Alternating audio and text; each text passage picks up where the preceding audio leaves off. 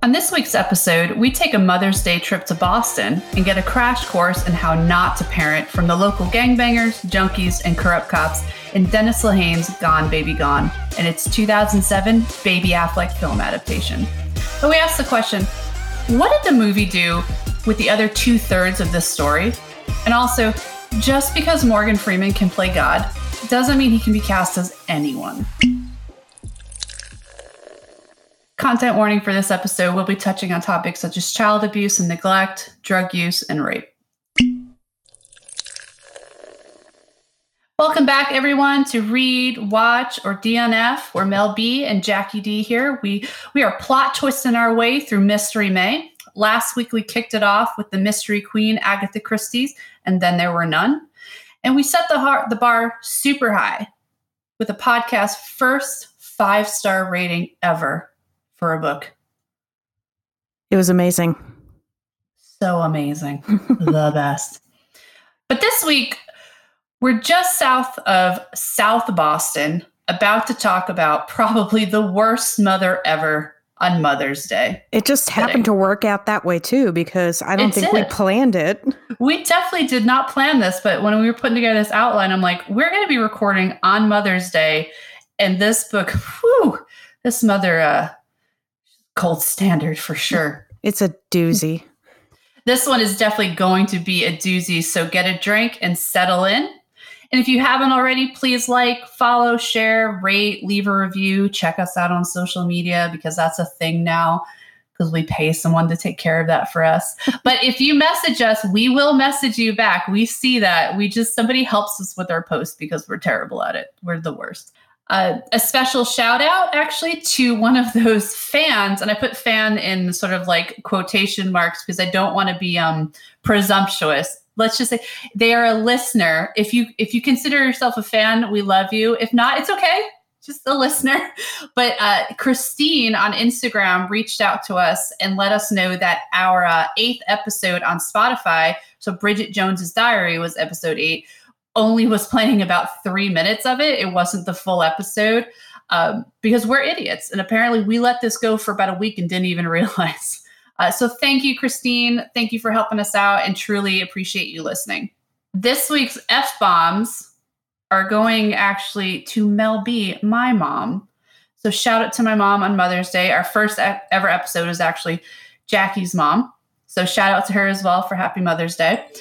But we're going to dedicate my mom this week because as I was reading this and watching the movie, I realized there's some things that I remember.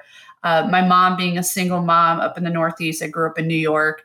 And, it wasn't the easiest. My mom by no means is like the woman we're about to talk about. But there's some things that come up and I'm like, that sounds oddly familiar. So, Mom... this is for you. We love you, Mel's mom. Well, we love you, Mom. We love you. But these F-bombs are for you. All right, we ready to talk about what we're drinking? Yes, always. I'm actually already a little tipsy, just a little, because today is Mother's Day. And per usual, I was taken out to the BJ's Brew House with my husband's parents, his mother. I actually got to the booth early and told the waiter I would like the pink Cadillac and to just keep them coming. Did you ever watch How I Met Your Mother?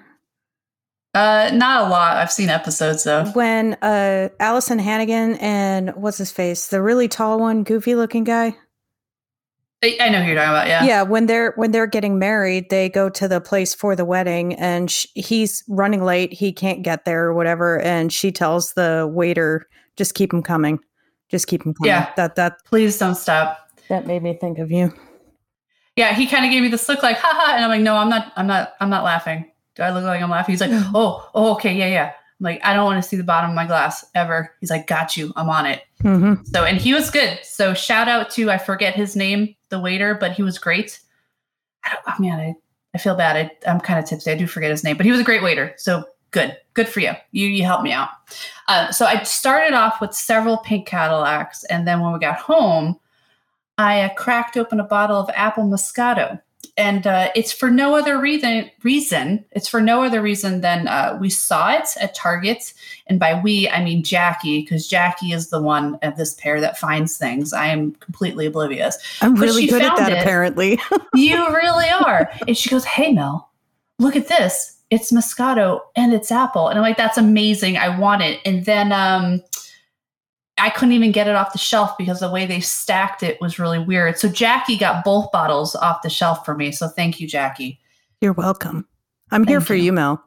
I appreciate it. Yeah. I don't know what I would do without you. Yeah. So I'm drinking apple Moscato for no other reason than I'm impulsive. So here we are. Okay. Jackie. Good.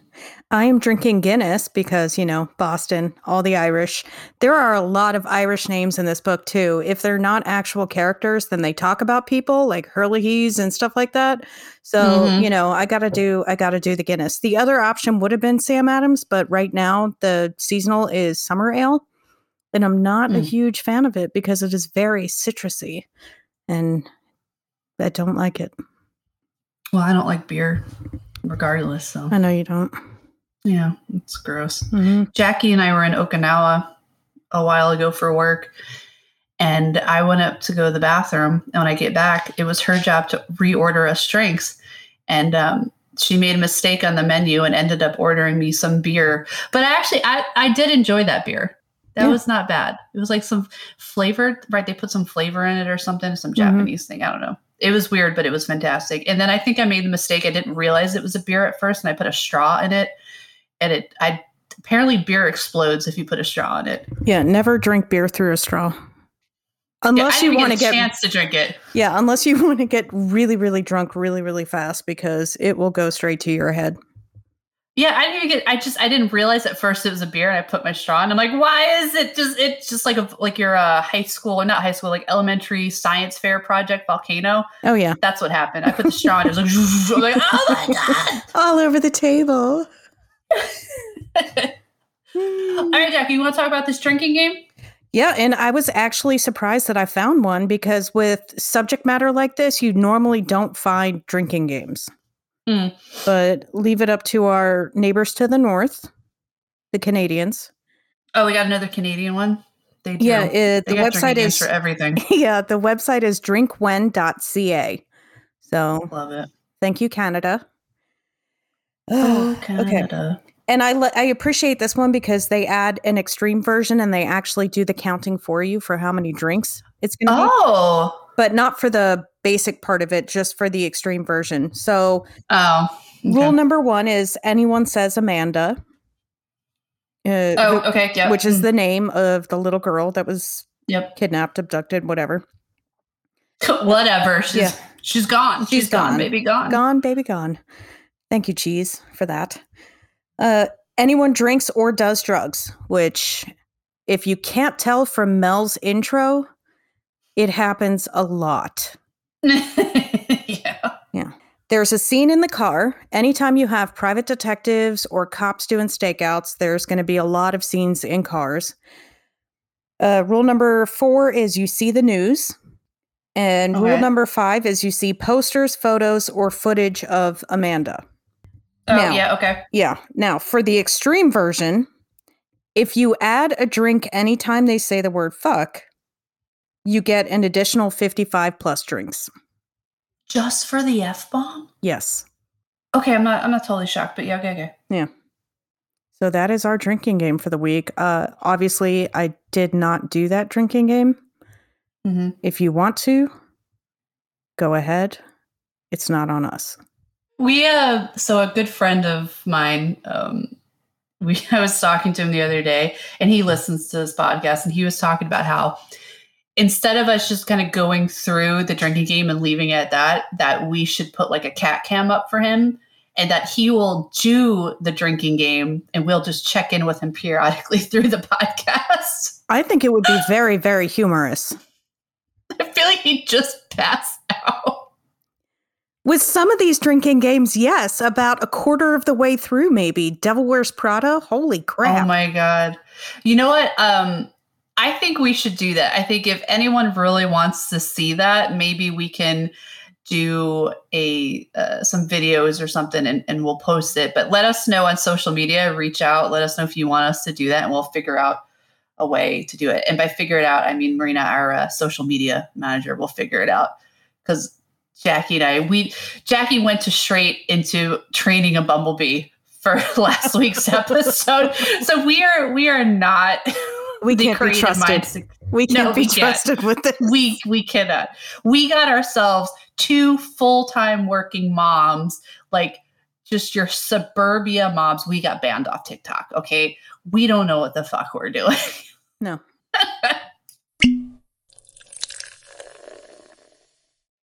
All right, let's get into this story that we're talking about this week. So I read first, and I read my paperback. And if this is the first time you're listening, you have to understand that I love a paperback. I love a good hardcover. If I were made of money, my house would be built out of hardcover books. Like that's just where I'm at in my life. Jackie prefers the Kindle. That's just what we do. Okay. But also, if this is the first time you're listening, the premise of this podcast is that we pick a book each week and its adaptation. And then we swap who reads first and who watches first. So this week I read first while Jackie watched the movie first, and then we swapped and I watched it and then she read it. And the reason we do this is to see if our perception or opinion or rating of the story changes. And we decide who preferred what, book or adaptation. So this week I read first. I read my paperback. It is the Harper Perennial copy. It took me a minute to figure this out because I was like, what? There's so many different publications of this book. But this cover that I have, the paperback with the guy running along the sidewalk next to graffitied fence. It's a very specific cover. This is the Harper Perennial, which was published in 2010. And then I watched the movie on HBO Max. So I guess I watched it for free because I didn't end up buying it. But I guess essentially it's not free because we're paying for the HBO Max subscription. Yeah. I didn't pay more for it. Let's just put it that way. Yeah. So I'm getting better. Jackie, what'd you do? I watched it on HBO Max. We actually watched it together. We did. Yeah. And I mean, I do have HBO Max, but since I was at your house anyway, then we just said, fuck it, I'm using yours. Yeah. And I read on Kindle, HarperCollins eBooks. It was the EPUB edition, copyright August 2006. August, that's a great month. Yeah, because a podcaster we know and love was born in the month of August. The best month. Yeah, and my brother too. I can't wait for my month. Oh, true that. Yeah. I can't wait for my month. I'm going to just destroy Jackie's hopes and dreams on this podcast. And we've already planned out the rest of the year. So I'm not particularly looking forward to August or October. Or really there's a little bit in September, just a smidge. Because we go from my books to Stephen King to some more Stephen King. Yeah. Anyway, we're doing 2 months of Stephen King with a little bit of Alice Hoffman just wedged right in there. Jackie begged for it. She's like, please, can we have a break? I'm like, fine. Mm-hmm. Okay. All right. So let's talk about this book then. So it's Gone, Baby Gone. It's by Dennis Lehane. I think Lehane's good. And I think Lehane is good. He's actually the author of Mystic River, which is also another book to screen adaptation. That one was with Sean Penn. That is an amazing movie. I've never read the book, so I'm curious if it's anything like this. I'm curious if my opinion is going to change. Okay, so this is the summary of the book. So if you're looking at the back cover or the summary page, this is what it says. It goes, the tough neighborhood of, I think it's Dorchester. It's like Dorchester, mm-hmm. But I've heard on I used to watch like live PD and Cops, mm-hmm. And I think it's something stupid like Dorchester or something. But anyway, don't worry about it. So we're just going to go with Dorchester for the rest of the Americans and English-speaking people that are listening to this. Is no place for the innocent or the weak. Its territory is defined by hard heads and even harder luck. Its streets are littered with the detritus of broken families, hearts, and dreams. Now, one of its youngest is missing. Private investigators Patrick Kenzie and Angela Gennaro. Something. Let's go with Gennaro. that. We're going to go with Gennaro. Don't come at us, all right? Names are not our strong suit, obviously. So Patrick and Angela don't want the case. But after pleas from the child's aunt, they open an investigation that will ultimately risk everything, their relationship, their sanity, and even their lives to find a little girl lost. So that is the summary of the book. It was originally published in 1998 by William Morrow and Company, Incorporated. It is actually book 4 of a series. So this is like a detective, private investigator type crime thriller series. And it is like the Patrick Kenzie and Angela Gennaro, I think I'm going to go Gennaro series. So this is book 4. I was looking at the other books to see if I wanted to read them because I was intrigued by this story.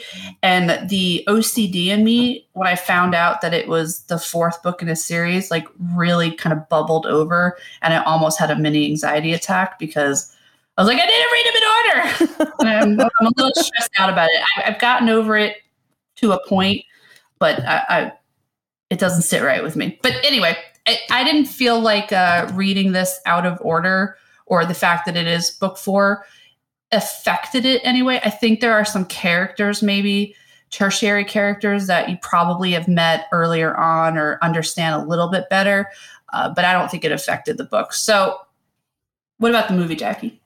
Yeah, I was just going to say I felt the same way because they mentioned some former cases and stuff like that obviously had a big impact on them, but I didn't really feel like I was missing anything from this story by not having read those.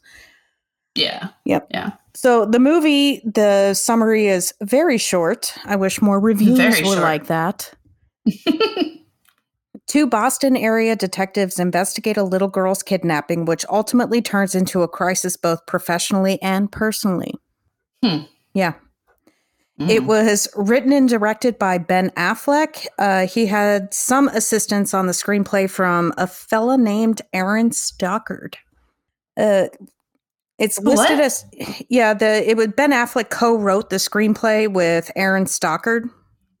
I don't know if Dennis Lehane was consulted at all for it. Yeah, I'm going to go with no. I hope to God not, because if Dennis Lehane had anything to do with this script, he needs to seriously rethink how much he capitulates to people. Yeah. Like, why even write this fucking book if this is what... Anyway, you know what? Yeah. We digress. We're going to get into it. Yeah. It's listed as a crime, drama, mystery, and thriller. It was released in 2007 and rated R for violence, drug content, and pervasive language. Pervasive. And this is something I found on IMDb. They have taglines. So it's the little short things that they put on movie posters sometimes. Yeah. And there were 2 of them that I found. And I think we need to incorporate this from here on out. Because taglines? Yeah. I like these. Yeah. The first one is everybody wants the truth, ... until they find it. Oh, what is that movie? It's like, you can't handle the truth. A Few Good Men. Yes, yes. Yeah. The second one, which I think is very disingenuous and misleading, which is hope begins where the secrets end. Because to me, in the book and the movie, there was absolutely no fucking hope. None. Yeah, no hope. No, None. There was for like a split second because you're like, oh, okay. And then you just like, nah, fuck it. Fuck this hope. Yeah. I'm going to shit on this hope. I think that is very misleading. And I want to know what country that was the tagline in. Ooh, true that. Yeah, but whatever. That's a good point. The budget was $19 million. Gross US and Canada was around $22.3 million, and worldwide was around $34.6. So, this did not do well. No, it didn't even double. Yeah, the budget. Did you even make? I don't think that's a profit in the film industry, is it? No. Because just because you went over what your budget was doesn't mean it's a profit. Because there's a whole bunch of other stuff. You have to pay everybody. Yeah. Fair that. Damn, no, that did not do well. I want to know, this may be like our worst performing movie we've done. Possibly. We need to start keeping track. Yeah, I'm going to go back and look at our other outlines because this one seems really low. I know that High Fidelity did not do that well either, right? Yeah, and I think that was just intended to be an indie film, but with Ben Affleck at the helm, and then you have Casey Affleck, his brother. Baby Affleck. Yeah, Baby Affleck. And some other huge names in this. Morgan Freeman. Yeah, seriously. Ed Harris. Jeez. Yeah, when we get to the casting, there's some huge, huge names. Yeah. All around. Yeah, This is not a light film by any means. Nope. All right, so let's hop into the reviews then, our favorite part. There were not short reviews. I did not find any concise reviews either. It's almost like people wanted to rewrite the book in their review, which we hate. Like, stop. You can be witty and funny or profound in a few sentences. We don't need it. If I just finished reading a book or I'm thinking about reading a book, I don't want to read your book on the book, okay? Your book report. I don't need it. I digress. Let's go. So on Goodreads, remember, we're only doing user reviews because we don't give a hoot what the critics say. It got a 4.15 out of 5, which is pretty good, actually. That's about 36,200 and so user reviews. 37% of those were 5 out of 5. 44% were 4 out of 5. 15% were 3 out of 5. 2% were 2 out of 5. And actually, there were no 1 out of 5 stars. 0%. So nobody rated this book at a 1. First review I found, 5 out of 5, entitled, "And Then Depression Set In." This book wrecked me the first time I read it. It was almost like having post-traumatic stress syndrome. I found myself staring blankly at the walls for days after I finished it the first time. Okay, so wait, finished it the first time. That meant they went through all this and then read it again? Wow, you're a glutton for torture there. I felt like calling my sister and telling her to keep my young niece locked in the house until she was at least 25. I remember meeting a friend for beer shortly after I finished it, and that he asked me what was wrong.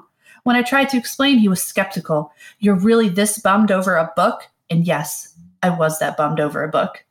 Okay, I'm not judging you for having that sort of reaction because Jackie knows I get kind of emotional. There was one time, one of our books, it's not even a serious book, one of our like fantasy ones that we love, there's a character that died and I was in bed sobbing hysterically to the point where my husband's like, "What is wrong with you?" I'm like, I can't do this right now. So I get it. I don't give any grief for the emotional, but I want to know why they went back and reread it. Yeah. You and I both had a reaction to the end of that. Not the last next book in a series that came out, but the one before that, starts with a C. But that was a positive reaction. But if I had such a negative reaction to a book to the point where you're saying it's post-traumatic stress syndrome? Yeah, that's serious. Why would you put yourself through that again? Yeah, I think you need to go talk to someone. Mm-hmm. Yeah. And maybe not this friend you met for beers. Yeah. Yeah. Anyway, 5 out of 5. They loved it. But the fact that they loved it because depression set in, to each their own. More power to them. Next one. 3 out of 5. For the most part, Gone Baby Gone is a by-the-book mystery. There are the wisecracking detectives, the hardened police officers, the hints that things aren't just what they seem. It's all very familiar. What sets it apart from most other thrillers, though, is that it's not afraid to pose and leave unanswered complicated moral issues. For one, it's tough not to be against kidnapping, but then again, ... Excuse me? What? What is the flip side to that? But then again, ... I'm sorry, I'm missing your point here, dude. Well, okay. Given what happens at the end of the book... Yes. And you did start off by saying that this is the worst mother ever. Mm-hmm. Mm-hmm. I might be able to understand where they're coming from, but at the same time... Oh, like maybe kidnapping was a blessing. Yeah. In disguise. Yeah. Okay, we are not condoning kidnapping at all in any form. No. Don't do it. Yeah. Okay. interesting. But then again, ... No, whatever. All right, 1 out of 1. I have 2 these are funny to me. I like this next one. Actually, I'm going to leave this one for last. Okay. And I'm going to do the second one. Okay, so 1 out of 1. I did not finish this book. I got halfway through and found I was having trouble following all the action. There's too action for them. Yeah. My question is, do others stop reading when a book is not delivering for them, or do you keep going once you've committed to the book? I often tell my students to give a book a chance, at least the first 3 chapters, and then bring it back if it is not that good. I wonder what others think. So this isn't like, it's not so much a critique on the book. It's more like them just going, I couldn't finish it. I wasn't into it. It was too action-packed. I just picture the way they're talking. This is some librarian somewhere. Yeah. It's just like, oh, and then the follow-up is, should I feel bad about this? Yeah, and I'm going to say this right now. No, you should not, okay? Jackie and I are here to help you out.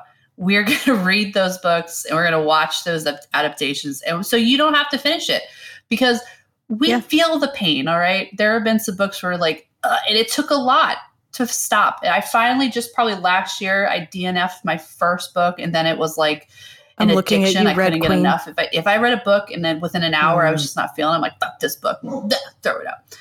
I actually finished all those because I was part of a book club for it. We're not going to trash on it because it's probably not the place, but that's a series that I wish I would have just DNF'd. Also, I really have no respect for that author at all. She's done some stuff that's highly questionable. And I'm not one to be like, oh, what you do in your personal life is going to affect how I take in your art or your craft. But she's one of those where I fucking hate her. Okay. I'm done with her. Whenever I see her post shit on social media now, I'm like that person and I don't like to interact with people on social media, but I will dive straight in to call her out on all of her bullshit. And I love when people agree with me because I know I'm not the only one. And then I digress. So we'll leave it at that. I did not DNF it because I was in a book club, but if I wasn't, I would have threw that shit in the fire. The fact that it's actually sitting on my shelf right now and I can see it in the camera behind me, I hate it. We should have a ceremony.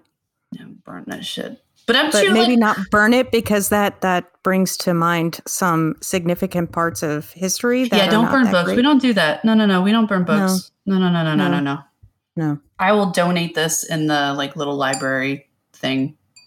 I will drive you to the Gainesville Public Library. Actually, in this neighborhood, we have that little share box thing. Oh, yeah. Yeah, I'll put it in there. Maybe. I have to think about it because I did buy them, so I get a little hoarder. I'll hold your hand.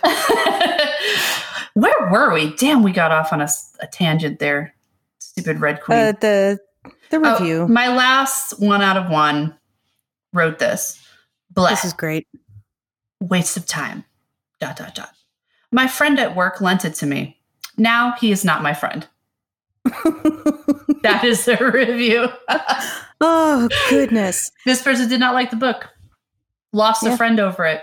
I would say don't lose friends over books, okay? Everyone can have different opinions. You don't have to like the same thing. Okay. I mean, Mel and I have been fortunate enough that the books that she recommends to me, I don't hate. I don't end our friendship because of it, but I think some of my birthday month choices might have trended towards that side. The books didn't, but the movies did. Okay. The books were fine. Particularly Mansfield Park. Fucking Mansfield Park. That's a movie I would set on fire. Anyway. I'll buy you a copy for your birthday just so you can burn it. Yeah. I would appreciate that. Mm-hmm. Or at least maybe the movie poster. I'll print it out. Okay. All right. Jackie? So for the movie, we're going with IMDb user reviews, as we always do. It overall got a 7.6 out of 10. There were just under 270,000 total user ratings. 10 out of 10 got 8.1%, 9 out of 10 got 15.2%, 8 out of 10 got 36.3%, 7 out of 10 got 26.7%, 6 out of 10 got 8.5%, 5 out of 10, 2.7%, 4 out of 10, 1%, 3 out of 10, 0.5%, 2 out of 10, 0.3%, and 1 out of 10 got 0.7%. Okay. There are only about, I think if I saw this right, there were only about 629 actual user reviews. Wait, how many? 629. Oh, that's not a lot. So only 629 people felt the need to actually go into IMDb and write some text with their ratings. Okay. So a 9 out of 10 that I found, because all the 10 out of 10s that I saw were kind of garbage and gave you the entire plot. Oh, before they said, I loved it. They wrote their dissertation on their review? Yeah. Okay. The title was A Good Movie and a Good Book. I included this because I don't see how you can like both. The story drives me crazy because I can't help feeling for that little girl. This is a sign that the performances are really quite good. Casey Affleck plays a guy who is moral but tightly wound. His Catholic affiliations are always on the front burner. Do we as a society have a right to intervene when the parent of a child is just despicable? Is this grounds for trying to set things right? I think that was supposed to be a question, but they ended it with a period. I don't know. No, this is a statement. Yeah.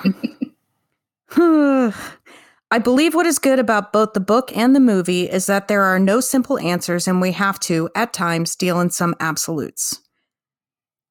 Okay. Which kind of contradicts itself. No simple answers means that there have to be absolute. Well, simple answers are absolute truths. Yeah. Or absolutes. So they're functioning in a gray area right now. The performances here are very good, and I like that violence is not laughed off. When Affleck's character kills a man, he is haunted by the image and fear for his mortal soul. There are, of course, more questions, but I am not going to throw in any spoilers. The performances are quite outstanding and touch at the heart. I don't want anybody touching my heart or myself or my person, but, whatever. You keep your touching to yourself. I think I agree with some of this review. Yeah. I think the performances were good, actually. None of the acting was They trash. were. Yeah, they were. Given the material, the performances were great, but after having read the book, no. I mean, the performances are still good, but they didn't realize their full potential. Yeah, the direction they took them was different. Yeah. Okay, the next review I found was a 7 out of 10, and this was not the whole thing because this is one of those dissertations, but it goes into later on the review, and there were like 3 or 4 more paragraphs before this.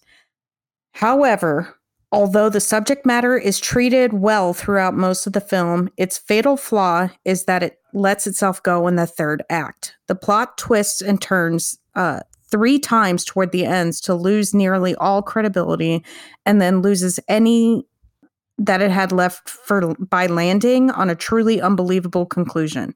Its focus on character is not lost, but it is still a disappointment to see such a tightly played drama unwind at the end. And then they had some bullet points. The stuff in the review, this is what I said. The stuff in the review leading up to that is just nothing but praise. The actors are amazing. They did such a great job.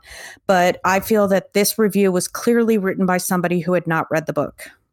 Yeah, it does sound because the plot twists that they're talking about towards the end are essentially the same as they were in the book. Yeah, it's just I can understand their confusion because the movie did not do it justice, and it makes it seem like, there it is. We found this one, or they went there. It's like, what? No. Yep. And then the final review I found was a 1 out of 10. The title was Worst Movie of the Year, Simply Awful. I saw several people walk out of the theater before it was over and was tempted to do the same. Miscasted, unintelligible, mumbled dialogue, nonsensical plot twists, boring, extremely convoluted, predictable, quote, surprise, end quote, ending. I went to see it based on critic reviews, but I'm totally baffled. But I'm totally baffled by the high ratings it received. These critics have, in my book, lost all credibility. It's as if they are in collusion with the studio. They probably are. The studio paid them off.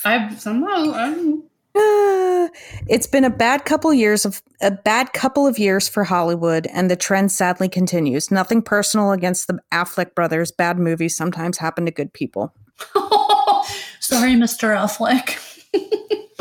But the thing is Ben Affleck was responsible for the writing. Yeah. So it kind of is his fault. And the directing. Yeah. So decisions did not get made without his approval, essentially. Yeah. He fucked up. Yep. No, I don't like it. I don't know if I'd give it a 1 out of 10. Like, that's kind of harsh. I do know that when we started watching it, after I just finished the book, I was, what was that? Flummoxed. Flummoxed was the word that from the last review. Flummoxed, yeah. I was flummoxed. I was like, within the first 15 minutes of the book, or the movie, I should say, I was like, what the fuck is happening here? I don't know what to do with this. But, whatever. That's what we're about to talk about.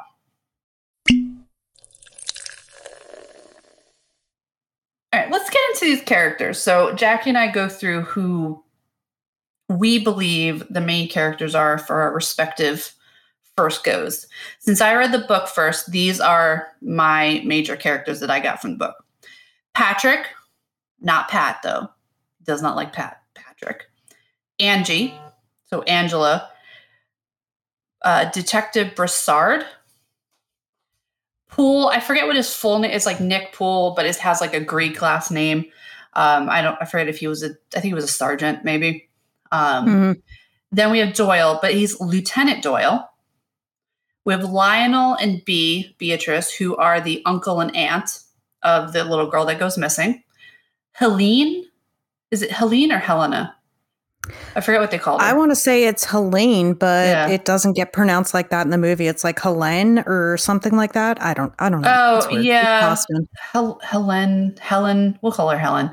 The mother, Cheese and Bubba. So Cheese and Bubba are like the two gangbangers. Cheese more so the gangbanger. Bubba what do you call that? He's just like he's rough an dude. Entrepreneur. Yeah, he's an entrepreneur in the gang-banging business. He gets you the stuff that's hard to get. I like that. He is an entrepreneur in the gang-banging business. So, yes, Bubba. I like that. Jackie? So I have Patrick and Angie, obviously. In the movie, it is Detective Brissant and Detective Poole and Captain Jack Doyle. Helene, whatever. B and Lionel, same roles that they play as in the book. And then secondary, I would say Cheese. Bubba's in there too, but he kind of gets sprinkled in for about 5 minutes here. Very random. Yeah, I agree with you. Yeah. Yep. That's my cast. Yeah, I feel like, okay, let's look at it. It's not too far off. Yeah, whatever. Nah. Yeah. It's it's there. It's the characters are there, but they're not doing the same shit, which kind of bothers me. But let's talk about the casting then. So Patrick Kenzie, we have Casey Affleck, aka Baby Affleck. Now, I didn't hate him in this role, but I don't think it fits with the book Patrick, because Casey Affleck, aka Baby Affleck, plays him. Remember that scene where he's like, "You ever disrespect her again?" Blah blah blah. He doesn't do that in the book. He's more he's wisecracking. He's dry humor. He reminds me of Steven. Actually, that's who he reminds me of. Okay. Where he's not going to say a lot. He's not going to be in your face, but he's just going to definitely call you out on all the bullshit that you say, but in just a very blasé way. So yeah, I would agree with that. Yeah. Yeah. So I don't hate him. I don't know. He was fine. I think his acting was good. Just the character wasn't the same for me. Angie is Michelle Monaghan. I didn't like her. I think she was too sweet. Where the Angie in the book is definitely a bit more hardcore. Oh, yeah. She's definitely a lot more hard in the book than she is in the movie, because in the movie, she is just kind of like this side character who just Yeah. follows his lead. Whereas in the book, she is taking the lead on a lot of it. Yeah. And she's doing some badass stuff. Do we have to get our like man-hating soapbox out? Did we ever see her with a gun in the movie? No. She carries a 38 in the book. Yeah. And there's like scenes that they just took her out of. Like when they go to the house with the detectives. Yeah. We'll get into that. But like they just left her out of shit. I'm like, hello, she's a badass bitch with a big ass gun. And she uses it. Whatever. But Michelle Monaghan, I think she's a very, very good actress. I've seen her some other stuff. I can't recall right now. But I think she's just too sweet for this. So whatever. Yeah, she didn't do justice to the character in the book at all. Yeah, didn't. I feel like in what she did in the movie was fine, but she was just a very side character almost. Then we have Ed Harris, who played Detective Brissant, even though it's Brissard in the book. I don't know why you changed that. It made no sense. I even tried to look it up a little bit, like what the big difference between, because his character's still from New Orleans. He has that Cajun background. So why? But whatever. But in the book, I think they make it seem like he came to Boston as a kid, whereas in the movie, it made it seem like Doyle recruited him from New Orleans up to the Boston PD. Yeah, because it's like in the 70s. Yeah, because he came up with his dad. Yeah. And then his dad got, I don't know, some weird backstory. Ed Harris, I don't hate Ed Harris. I think he's a great actor. But from what I was getting from the book, I wanted, and this is not to say that Ed Harris is like not attractive or anything, but I was thinking more like a GQ cover type dude. According to the book, he was supposed to be some very put together pretty boy, constantly worried about his clothing. And I made a note about this later on that overall I was not upset with most of the casting. He was the biggest problem that I had, because while he's not necessarily very young in the book, he is still younger than Ed Harris could play him. And the lead character, Patrick, makes a lot of comments about his hair and his suits and stuff like that. And it was a totally different direction, I think. Yeah. Ed Harris is definitely more rugged. Like he's more that street cop. Like I've seen some shit. Oh yeah, definitely. Yeah. Where Brissard in the book has seen some shit too, but he also is, like you don't think that when you look at him. It comes out in other ways, like when he fucking snaps.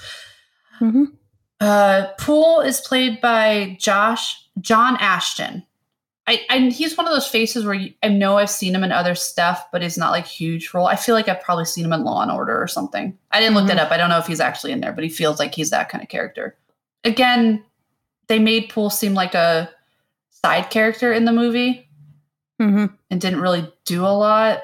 But then they like added him to plot points that were big and huge, like the whole like setup in the quarry, which he wasn't a part of. So it's like you're making him a side character, you're making him less of an important character in the movie, but you're adding him to big plot points that he was not a part of in the book, which was... Yeah, because in the book, his character was calling a lot of the shots. Yeah.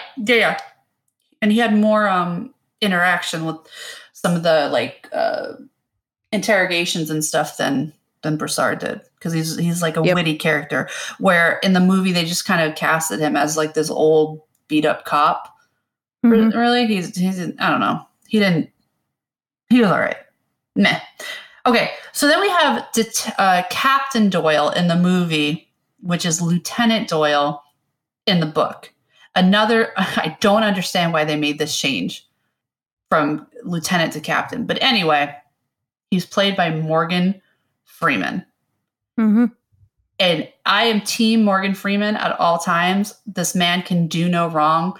But please tell me how the captain of a South Boston police department is a black man named Doyle. Something we're going to get into here is I don't want to talk down about the Boston or South Boston area, but can we just be real for a minute and understand that is not a world of diversity up there. It's not a very inclusive environment. Yeah. Like there is diversity, but they're doing their diverse stuff in diverse areas by themselves. Like they're not doing it together.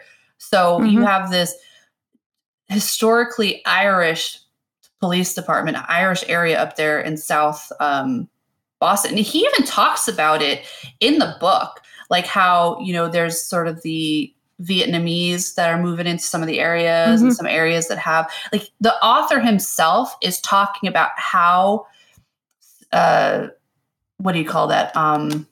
Segregated this area is, and how people are really not into each other from different backgrounds. Yeah, with the Vietnamese, he even says that they don't bother us, we don't bother them. Everybody is quietly living their lives separated from each other. Nobody's going out of their way to be inclusive. So you're going to tell me that this police department has elected a black captain named Doyle. They didn't even change his name. So I don't know. I don't mind it, but I feel like it's disingenuous to the time period that this story takes place and the culture of that area. But you know what? Maybe I don't know what I'm talking about. And if I don't, then, I'll go fuck off.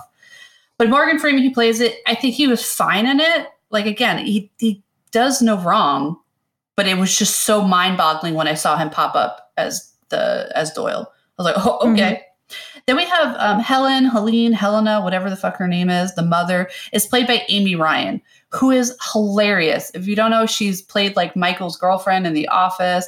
She was just in that, I think it's Hulu or Netflix Hulu show where it's nothing but Only Murders in the Building or something like that with Steve Martin and Martin Short and Selena Gomez. Okay. She's in there. She's so funny, but she really kind of, I think this is a perfect fit for her. Oh, that one piece of trivia that I found about her is that the first day coming on set, the security guards wouldn't let her on set because her accent was so convincing and her demeanor and the way she looked was so convincing that they would not let her on set. They're like, you look like you're from around here. We're going to need you to fuck off.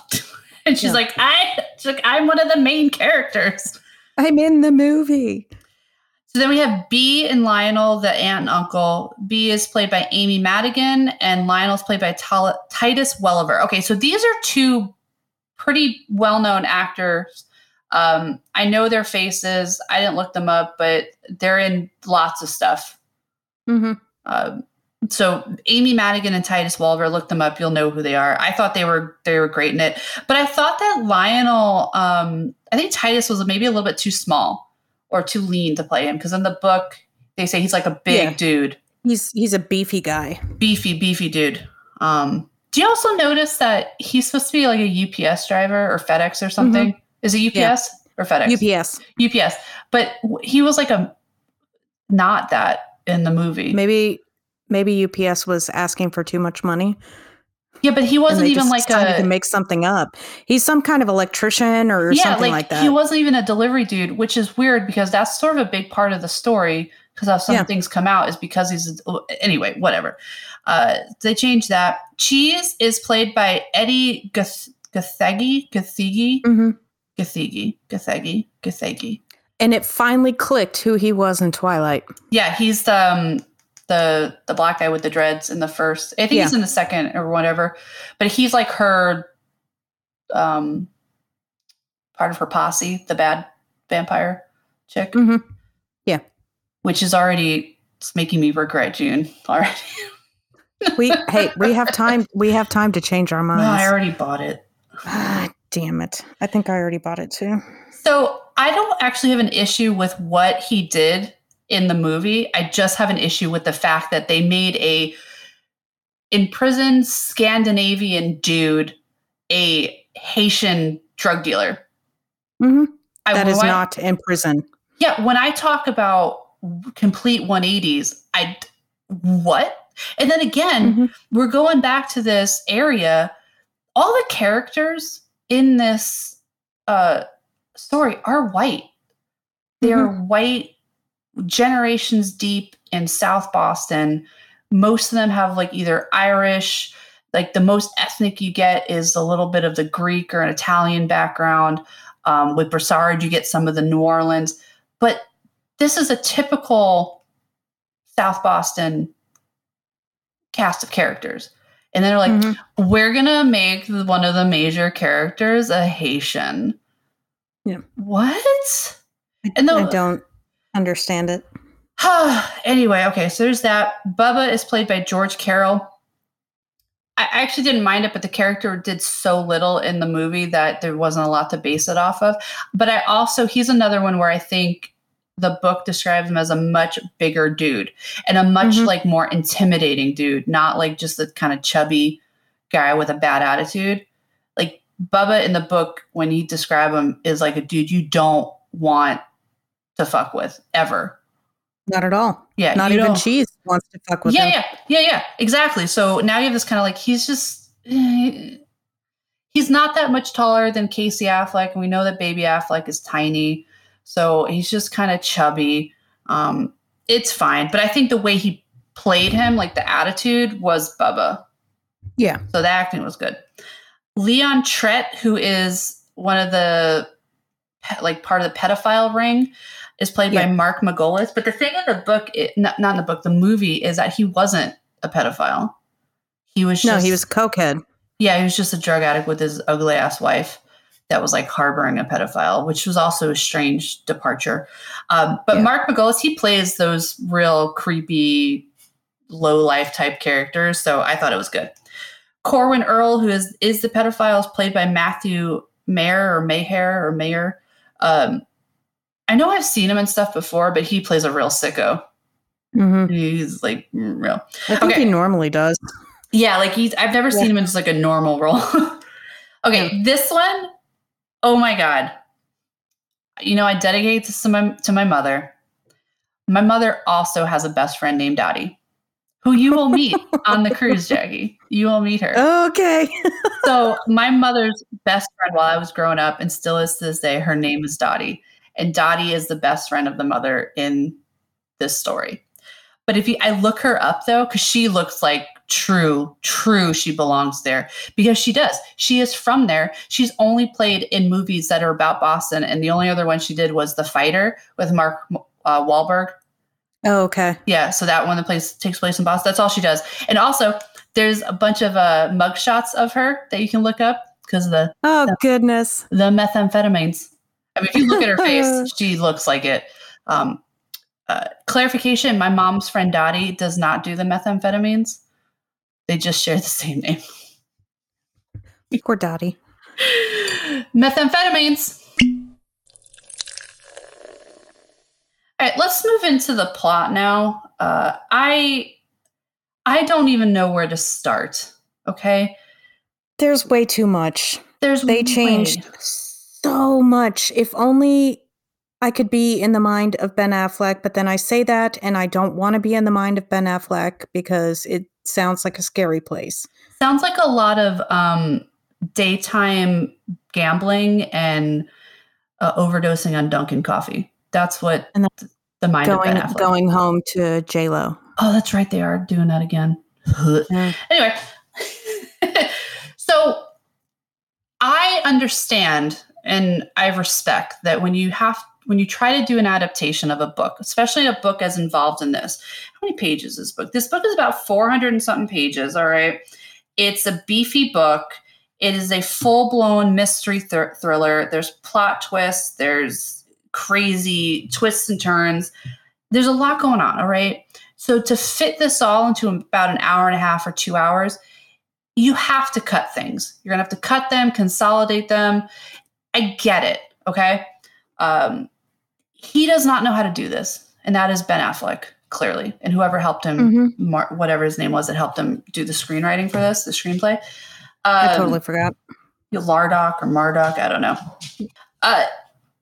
Because what happened here, and this is the big thing I had an issue with, is if you get past the big character changes, the casting of the random actors to play, like black dude to play white dude to play black guy, like weird stuff. Like if you get past that, the plot twists that they try to either parts of the story cut out or consolidate, all it's done is created plot holes. So Jackie read some reviews where people are like, this makes no fucking sense, or that was predictable, is because there's turns and weaves and 180s that you're not getting in the movie that you get in the book. There's like informants, there's moles, there's snitches, there's the whole like underground ring of pedophiles, there's money laundering. Like there's all this stuff that's going on in the book that it all comes together, right? And the big thing is you're playing around the fact that this little girl got kidnapped. You're like, why? Who would kidnap her? What happened to her? And where is she? The book, I think the movie oversimplified it. Yeah, there's also a lot more time apparent that passes in the book, and you don't see that in the movie. The movie seems like it's over the course of a couple months, maybe 3 months, maybe. Oh, yeah. Whereas the book, it is almost a full year. Mm-hmm. Mm-hmm. There's a lot of shit that can happen in that period of time, and the fact that they just glossed over it was completely baffling to me. Right. So in the beginning, you have the uncle and the aunt that are have notified the police that their niece is missing. I think the police are on the case for like a couple days because you get a lot of that, like, hey, if you don't find him in 72 to 84 hours, something like that, then it's bad. So I think by the time the aunt reaches out to the detectives, being Patrick and Angie, it's been like maybe 2 days or so since the girl's gone missing. Yeah. So they reach out to Patrick and Angie because they want them to take this case because they are well-known private investigators. They find people. That's their thing. But this case is a bit different than what they're used to. They're looking at like insurance fraud, people that flee the country to tax evasion, like that kind of thing. Missing little girls is not in their portfolio per se.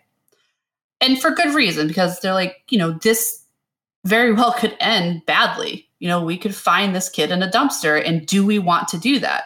It's not that they don't want to help find this little girl. They're thinking about for themselves, one, what's the likelihood we can find this little girl? It's not very high because you have the whole city and state worth of police looking for this girl, and they haven't come up with anything. So what are we going to bring to the table? And then second, if and when we do find this girl, like we said, it's most likely she's not going to be alive.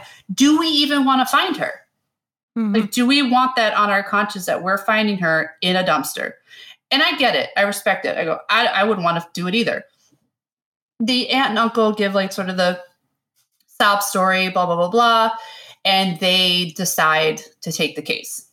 There's a whole bunch of other stuff that goes on in there, but they decide to take the case. This is where it really, I thought it was going to be okay in the movie because it happened a little bit differently, but we're going in that same direction. And then all of a sudden they're throwing stuff, they're throwing characters, plot lines, story parts out of the window, just left and right. Like I just picture Ben Affleck with his screenwriter buddy at the table at 1 a.m. with their Dunkin' coffee. And he's just like shredding pages out of the book. Like, what are we going to add? Yeah, not this, not this. Pulling random pages out. Yeah, like not we don't this, need not them. this. Yeah.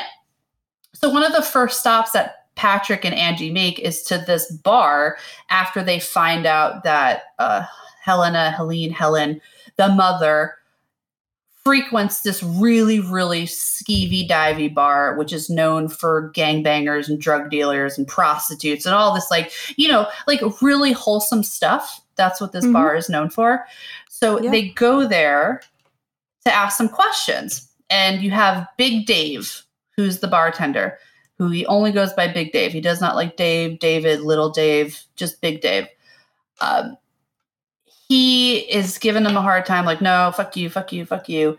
And they get it out of him eventually that Helen, the mother, was not where she was or where she said she was when her daughter missing. Because her story is she was next door with her friend Dottie watching TV while her daughter was asleep in the other house with the door unlocked. Because that's a big point, is the door unlocked.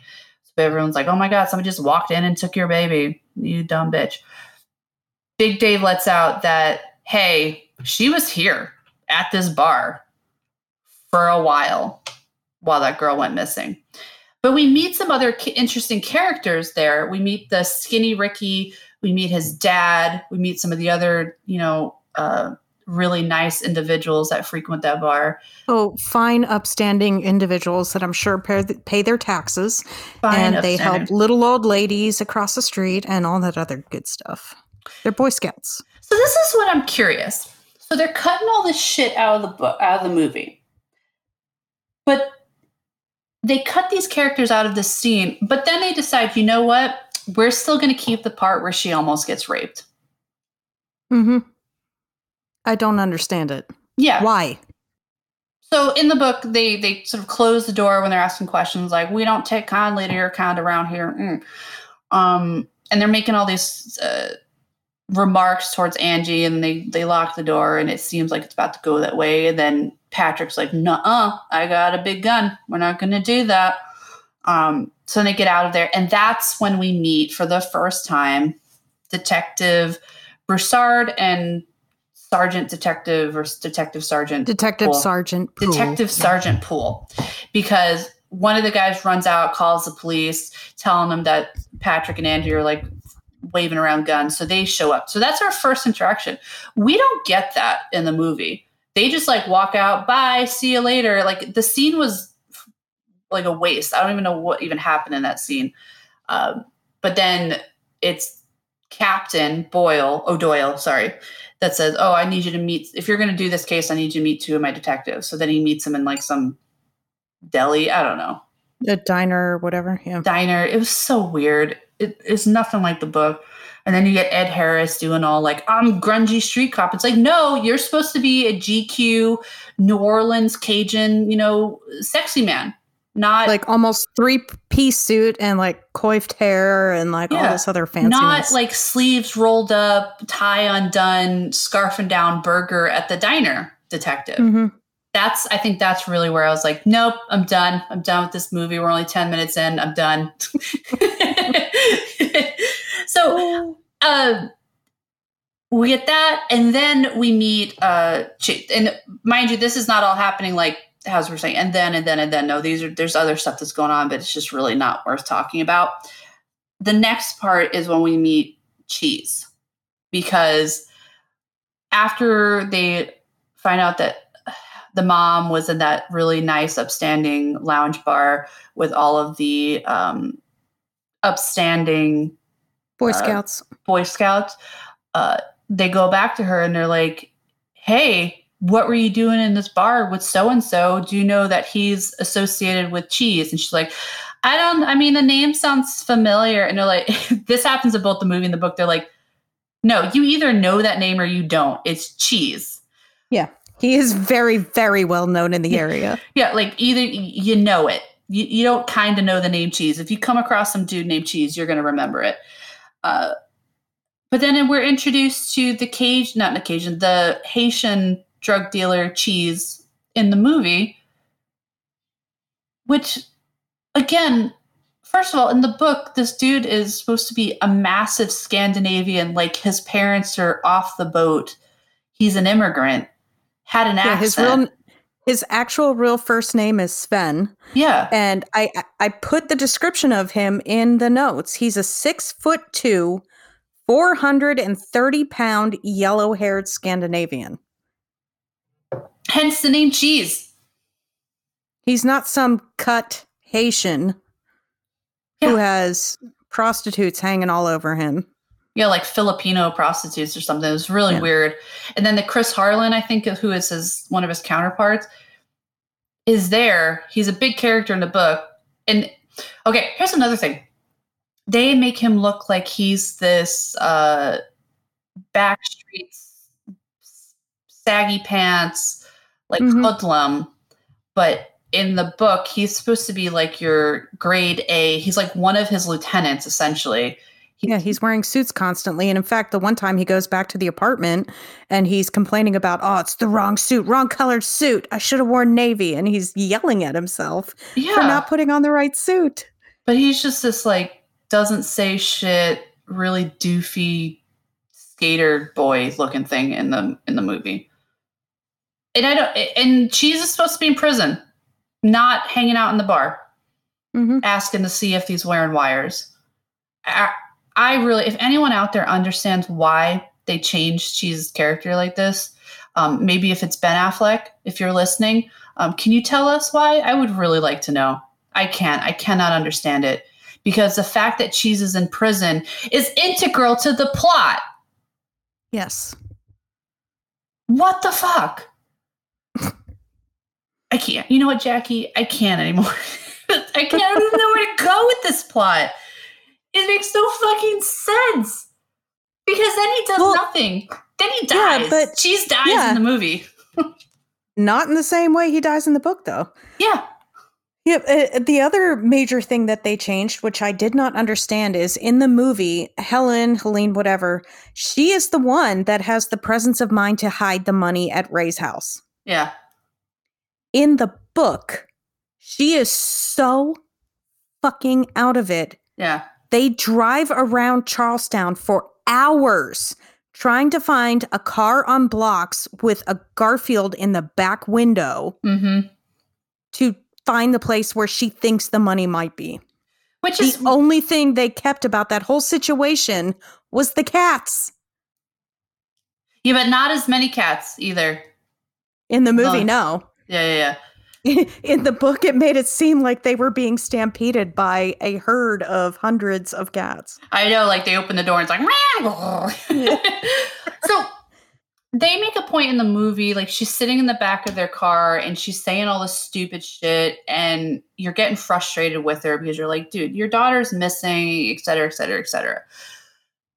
It still doesn't do what it did in the book, though, to really understand how bad a mother she is. Because while Jackie, like what Jackie's described, how they're searching for hours, the reason they're doing this is because while she was there with her daughter, mind you, she was so fucking out of it, drunk, high, just gone. She doesn't even remember where she was with her daughter. She doesn't even really remember fully that her daughter was actually there. Yeah. She doesn't remember if her daughter was in the car or if she was in the house. The only thing that triggers her memory later on is when she sees the cat, she remembers that one of the cats scratched her daughter. And then she's like, oh yeah, she was in the house. Yeah. Does not even remember where her daughter was. So that's why it frustrated me in the movie, because she is literally just a piece of shit. She's a terrible mother. She should not have this child. But I feel in the movie they're focusing on the wrong things. Where they're like, oh, this guy's dead. Yeah, they're stealing from this guy. It's like, no, the premise of the book is that she's so terrible that she doesn't even realize what she's doing and the wider implications that she's messing around with dangerous people, and it puts her daughter in danger. With her daughter with her. Yeah. She brings her daughter with her to these things. She's muling, which is drug running, with her daughter, her 3-year-old daughter, in the car with her and gangbangers. Also, she's a prostitute. She doesn't want to say she's a prostitute, but she's doing it. She is basically getting pimped out. And I think in the book it alludes to that her daughter is around for some of that as well. Or on a regular basis, she would leave the daughter home alone on her own, which they don't highlight in the movie at all. It's just kind of like, oh, she's just trashy. She drinks during the day. She's just a trashy Boston chick. And it's like, no, you can be a trashy Boston chick that drinks all day, but still be a pretty decent mother. I think it was sort of disingenuous to the people in the area saying like, oh, because you kind of live in a messy kind of rundown apartment that you're automatically a bad mother. No, she is a bad mother because she is drunk and high all the time, completely neglectful, and brings her child around gangbangers. That is why she's a bad mother, not because she lives in a shitty apartment. So, because remember in the movie, they want to highlight like how shitty her apartment is. But in the book, they don't really spend a lot of time in her apartment. She's actually staying at her brother's house with her sister-in-law. So they only go over to the house like once or twice. They look at the girl's room, which doesn't really have anything in it. And that, the house is kind of messy. But in the movie, they're like, look how shitty this place is. Okay, lots of people live in shitty apartments. And they're still not like terrible parents. Anyway. So this fucking movie. I just want to skip to my reviews. Like I don't even want to get through this. Another big departure though is the quarry scene, because they get a tip that this money that was found, they're going to do some rogue cop stuff and just trade Cheese the money for it. Which in the book, Cheese is like, I don't fucking know what you're talking about, but yeah, we'll figure something. Like, I forget what he says, but he kind of alludes to the fact that he really doesn't know anything about this, but may have some information. It's just that he doesn't have the kid, but he can try and set something up where they can exchange the money that they found, which is like, I think in the book, it's like 250 grand, but in the movie, it's not that much, which is another thing. I don't know why you changed the number. What does it matter? For some reason, the number is like 200 grand in the book and 180 grand or something in the movie. I don't know, but it seems like a really weird thing to change. Yeah, it's very strange. Very strange. Anyway, so how they're going to do this exchange is that they're going to show up at this quarry and give the money over to Cheese and get the girl back. Blah, blah, blah, blah, blah.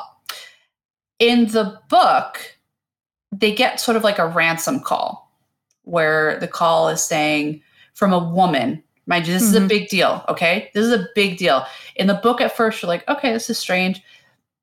It's something else huge they left out of the movie. So they get a call from the department gets a call from a woman saying that they want the 4, meaning the 2 detectives and the 2 PIs, to show up at this quarry at this time with the money, and they'll do an exchange for the girl. They reluctantly agree to this, the Lieutenant Doyle it is. But they do the smart thing in the book where they're like, we're not going to let this go down badly. They call in the state police, they call in the local authorities because the quarry is in a different jurisdiction. They play it out like how they're going to go through this, where their escape points are. Patrick brings up some points like, this seems kind of like, like this might not go very well for whatever reasons. Like, it's not going to go well for reasons. And they're like, no, haha, no, we're smarter than them, these stupid criminals. And it's like, you do realize that these are the level of criminal they are is because they're not stupid. Yeah. And they picked that location for a reason. Yeah. This is one of the things in sort of these cop dramas that I don't understand, is because they always talk about these criminals like they're morons. And these are not your like street on the corner simple drug dealer. Like they're like they have like a corporation. Built empires. Yeah, they built empires. These are not stupid people. But anyway, so like these stupid criminals they only kidnapped this girl and the whole state's been looking for her for a week and haven't found anything because they're dumb. So we know what we're gonna do. But in the movie, right? They just play it off like it's this secret little thing. Like, just the 4 of you are going to go. Don't fuck up. We don't want anyone to know about this. And it's like, what? That's not how this plus they works. did that whole thing with, there was a transcript and then Patrick and Angie get something delivered to their apartment. It's like the girl's jacket or something in a note. That never happened. Which doesn't happen in the book. It doesn't happen. And also, as they show in the movie, when Cheese shows up and then gets shot, Cheese doesn't show up in the book because he's in prison and also did not kidnap the girl. So here's the part in both the book and the movie that I didn't understand. When they go to the quarry, they go, okay, you two go that way. We're going to go this way. Why? Why are we splitting up? Neither the book nor the movie explains that. What was the point of them splitting up? Anybody? I don't know. Yeah. I don't know. Because what happens now is in the book, Detective Sergeant Poole has like basically a heart attack or something on the way up. So he can't make it up. So like, he's like, just leave me. Go get the girl. Go leave me. And they're like, oh, okay. So Broussard's like, you go that way and I'll go this way and hand off the money. So mind you, they cannot see across the way. Mm-hmm. This brings me back to last week. Like, no, you're not going to leave me here by myself. I'm going with you, motherfucker. I'm not going to stand here at the edge of a cliff when I think there's a murderer wandering around the island. Yeah, you're not leaving me here. I'm going with you. So they split up because apparently that's a good idea. I feel like after years and years and years of like slasher films and horror movies, that when somebody says, hey, we should split up, that we all know the right answer to that now, which is no, we're not going to split up. But anyway, so they can't see each other. And then all of a sudden there's just gunfire. Shoot. And they're like, what's going on? Oh my God. And Broussard's like, I'm under fire. Blah. This part to me is so ridiculous in the book and the movie. So either one is fucking bullshit to me. I don't care.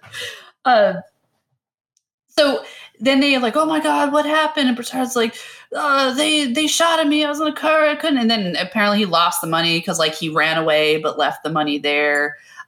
In the movie, it's kind of similar, but they're saying that it's Cheese that was firing on him, and they shot him. So Cheese is dead. He dies in the book too, but he dies in a way that is, again, I say this is integral to the plot in prison, the way he dies, because it makes you question like what alliances and loyalties certain characters have and what play they might have in this, what stake they have in this game, which he's a throwaway character in the movie, really. Yeah. He served the purpose of moving the plot along and having been the focus for an adequate amount of time. And they're like, okay, we're done with him. Bye. Yeah. Also, this quarry scene with all that firepower is another huge plot hole that they created with the, what's his name? The Leon Tret storyline, those pedophiles. Because we're going to just jump ahead. Why don't we just jump ahead and play this out and what's really happening, and then we can work our way back so everyone can understand the plot holes that we have. Leon Tret and his wife, they are the ones buying all of this firepower. They have all these guns. They're like creating an armory in their house. These are these pedophiles, these ring of pedophiles, which they come up earlier in the story, hence why they thought anytime there's a missing child, they always like bring up pedophiles too. Like, is there anybody in the area? So they had these two, and then what's his name? Corwin Earl was the other character that just got out of prison. So they're like, we don't know, it might not, but we're going to keep an eye on him, which is why Patrick. Well, I don't know if they made it the same in the book and the movie. I can't really remember, but in the book, I'm pretty sure I clearly remember that they say they don't know where they are. But I think in the movie, they don't know where they are. They have an idea of where they are, so they're just keeping an eye on them or something. Yeah, and also it's just the one is a pedophile, where really it's kind of all of them, but the two men at least. But so this is why Bubba is such a big part, because Patrick at one point says, hey, because he gets the money. Remember when they find the money at the house? He takes it. He's holding on to it. Yeah, he gives it to Bubba, which is one of those characters where I feel like if we would have read the other books, we probably would understand their relationship and why he trusts him so much. Mind you, he's also a gangbanger. Remember, he's the entrepreneur. He's such a criminal, yeah. Yeah, he's the gangbanging business entrepreneur. But Patrick trusts him enough to give him $250,000 to hold on to. Right? He trusts him that, like, not even like an explanation. He literally just shows up, knocks on the door. The guy's like, why are you waking me up? He's like, I need you to hold this money. He takes the bag and slams the door in his face. That's the level of trust we have, where he goes, cool, that went well. But when he goes there again to get the money, he's talking about these pedophiles. And he's like, hey, have you heard anything? Can you keep an eye out? So that's what brings Bubba back into the storyline, because there's somebody who requests, he wants to buy a gun. And Bubba, when he initially meets him or hears him, he says, this sounds like, or this seems like the guy that Patrick was looking for. Hence why, same thing in the movie, Bubba comes and says, come take a ride with me. Yeah, so there's a lot of context that is left out of the movie that it really is integral to the plot. And I know I keep saying this, integral to the plot, it's integral to the plot. Like, when you're dealing with a story like this, you have to at least mention it or bring reference to it or something, so it's not just out of the blue. Because in the movie, Bubba just shows up like, hey, come take a ride with me. And then all of a sudden they're in the house with those guys, like out of nowhere. Like, you're like, who are these people? Why do I care about these people? Why does Bubba care about these people? And why does Patrick care? And then all of a sudden, why are the detectives here? Like, it was so abrupt and so janky. It made no sense. So that is where we get to this. Leon Trett is his name, and his wife and Roberta, yeah, who's like this big bitch. She's like big bitch. Everybody has such extreme reactions to her whenever they see her picture in the book. They're like that's holy crap. That's a huge fish. And she's like hairy and stuff too, so whatever. She's just an odd dude. And then also Leon Trett is like this really, really strange character. But he's wearing like spandex when they go to the house to bring the guns or something, and a midriff top. Yeah, it was really weird. But he's a weird dude. He's a weird. That's what it is. So when Patrick does this ride with Bubba and he gets to the house, he realizes these are those fuckers. These are them. Mm-hmm. We found them. And then also they realize they got a lot of fucking firepower in this house. Like guns on top of guns on top of guns. Because in the movie, Bubba's he's a drug dealer.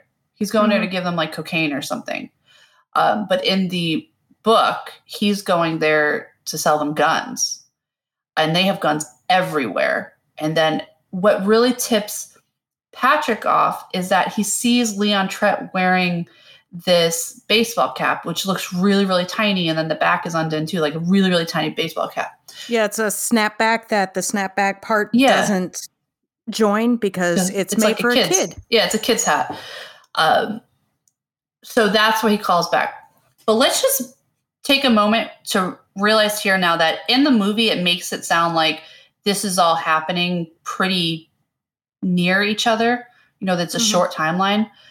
But in the book, when the quarry event is a disaster and they don't get Amanda back, which they thought she might have got dropped into the quarry there's like water, and there Angie jumps in there trying to find her, doesn't find anything. I think they just find her doll. They think that's it. They think they fucked up. And it's a while.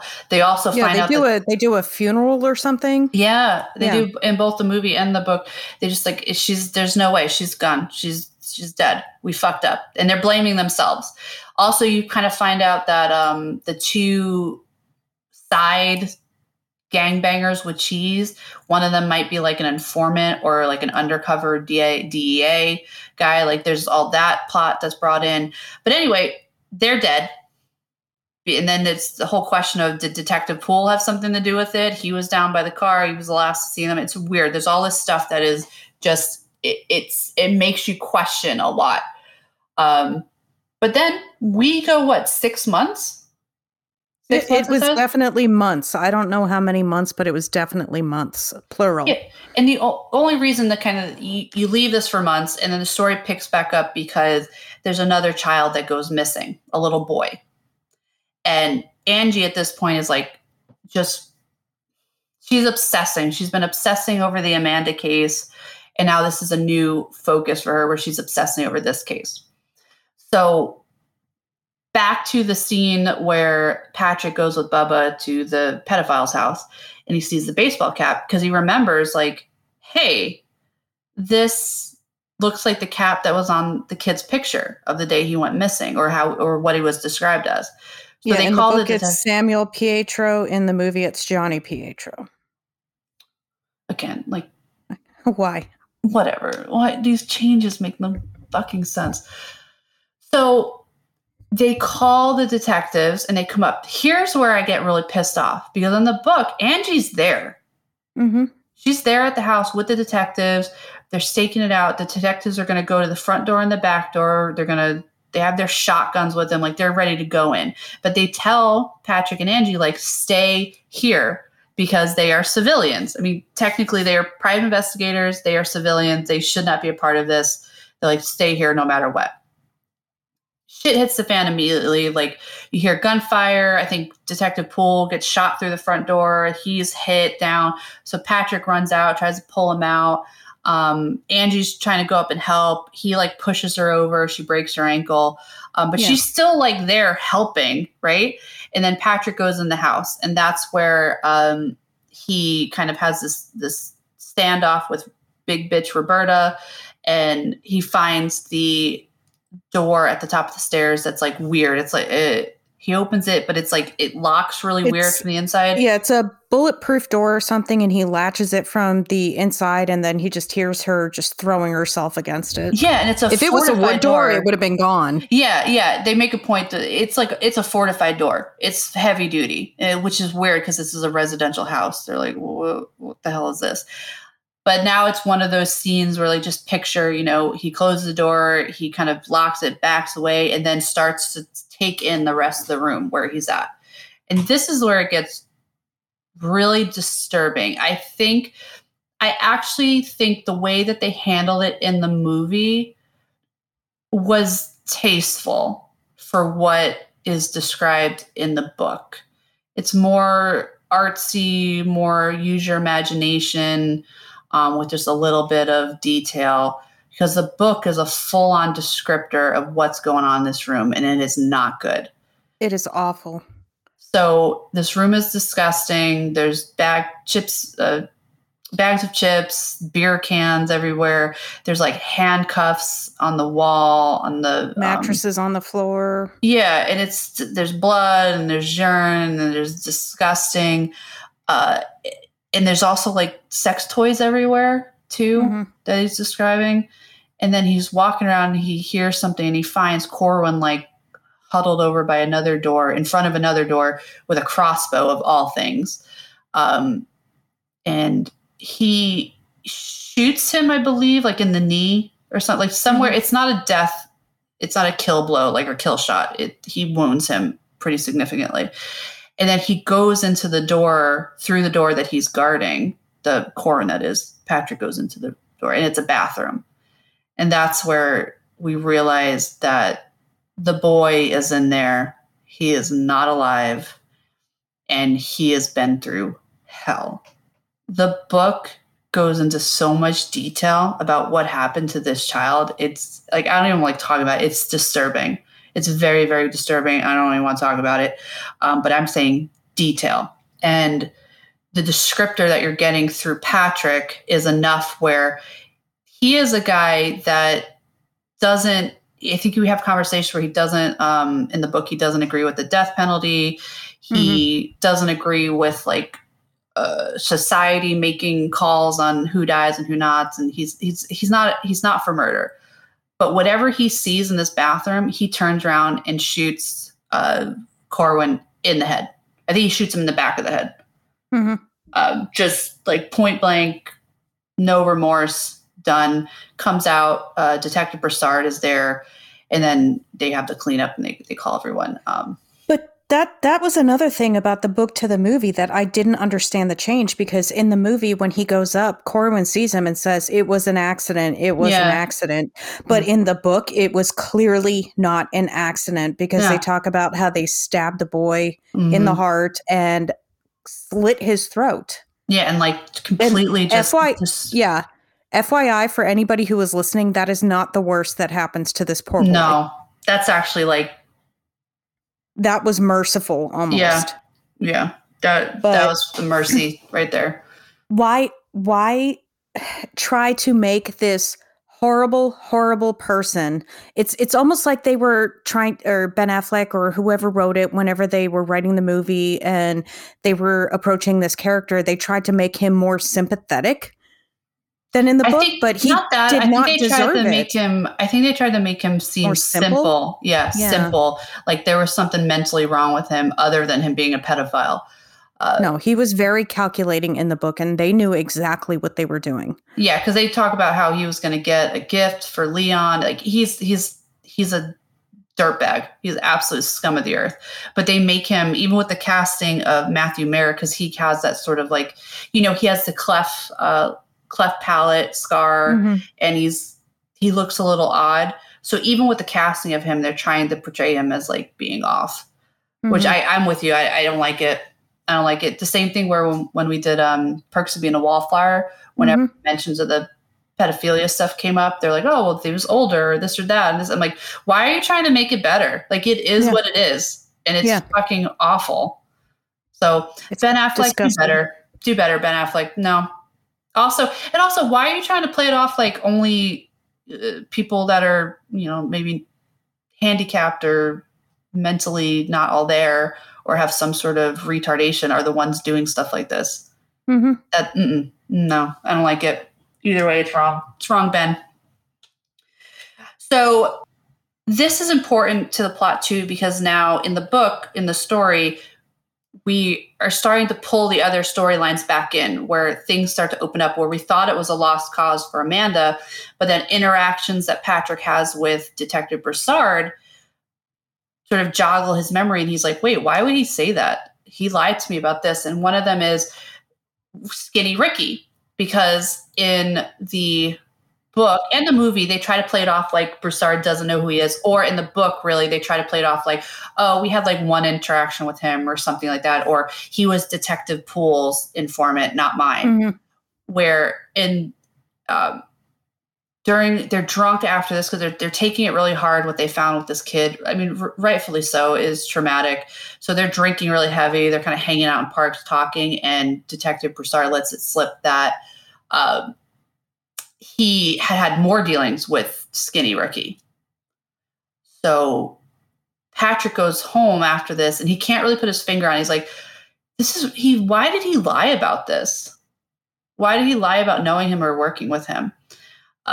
So then some new storylines start to open up. One of them being that Detective Broussard's wife used to be a prostitute, right?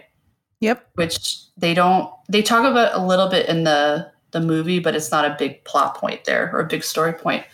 So Detective Broussard's wife used to be a prostitute, and Patrick decides he wants to do a little investigating on Detective Broussard because he wants to know why he fucking lied. Why is he driving like an hour or so outside of Boston to where he lives? Because they make a point in the book to say that people that work for the department are supposed to live within a certain radius of their headquarters. So he's like, why is he so far? So he follows him, hangs out like in the bushes like a creep to watch, leaves in the morning, finds this woman with a little kid, a boy. And I think, does he know that it's his wife? I think he does. Yeah, I think so, because I think he might have seen a picture or something at some point, but I'm not 100% sure. Yeah, of the wife. He knows that it's Broussard's wife, but he remembers that Broussard never talked about having a kid. Yeah, which is a big thing where they don't have that at all in the movie. This sort of storyline of his hidden child. Mm-hmm. And then Patrick starts asking questions like, do you know he had a kid? He's like, he doesn't have a kid. He never talked about a kid. He's like, yeah, he has a kid. Why would he lie about something like that?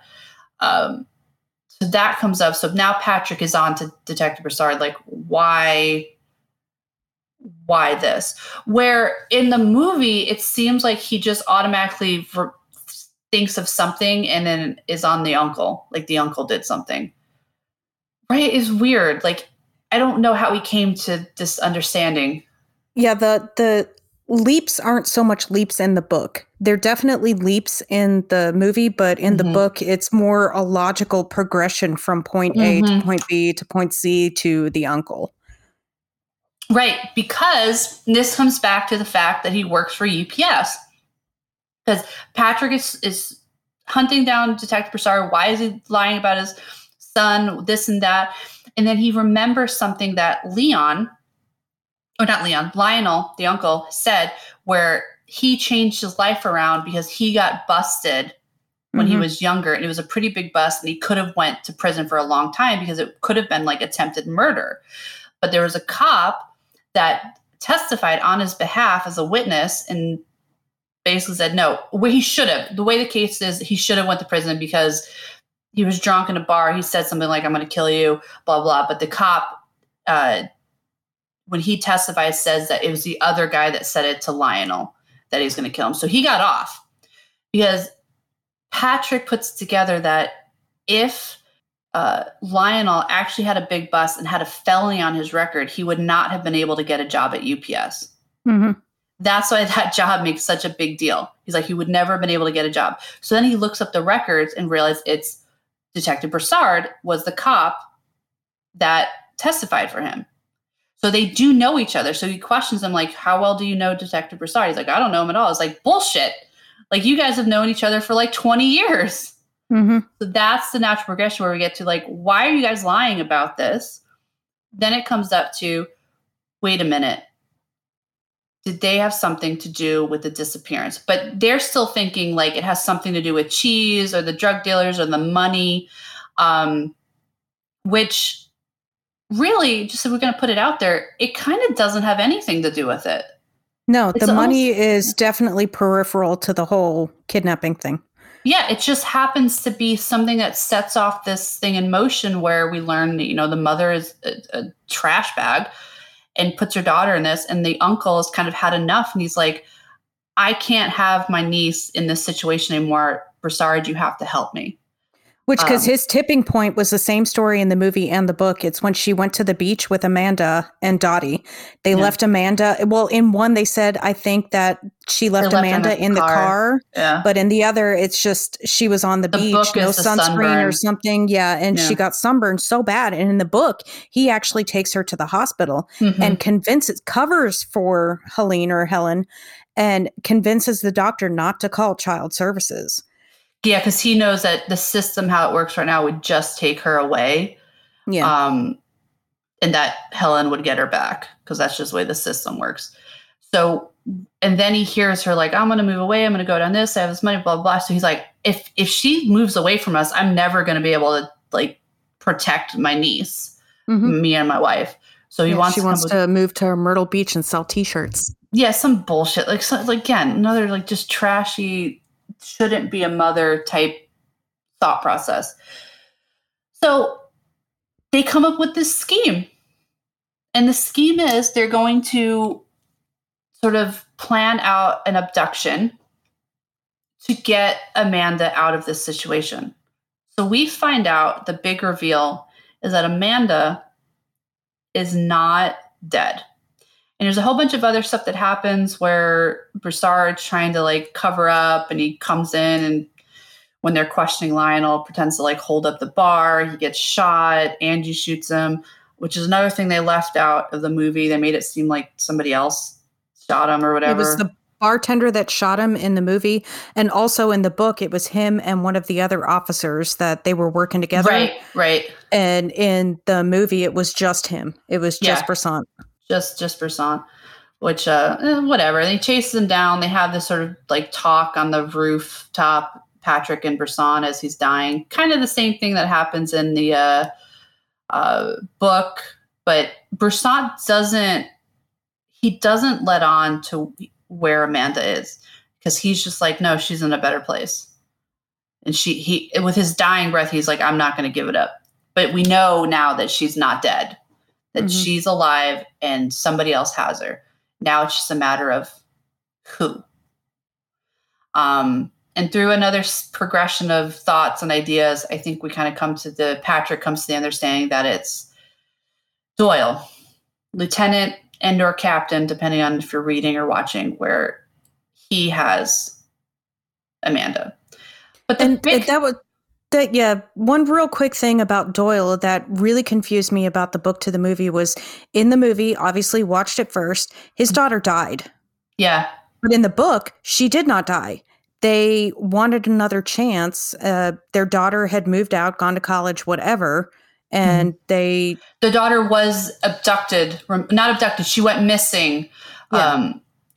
Lieutenant Doyle in the book, has a story about how he knows how it feels to a point of these parents where this child go missing because their daughter went missing.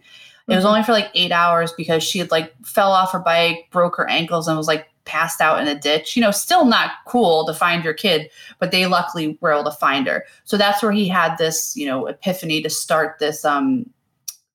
His department is basically looking for missing children. He ran that. Where, in the movie they're like, oh, our daughter died. Which still, it's horrific. I can understand why they do that plot point. But also in the movie, he takes the fall for the whole bad quarry thing happening, which he doesn't do in the book. He does it in the movie, not the book. Broussard's the one that takes the fall. Yeah.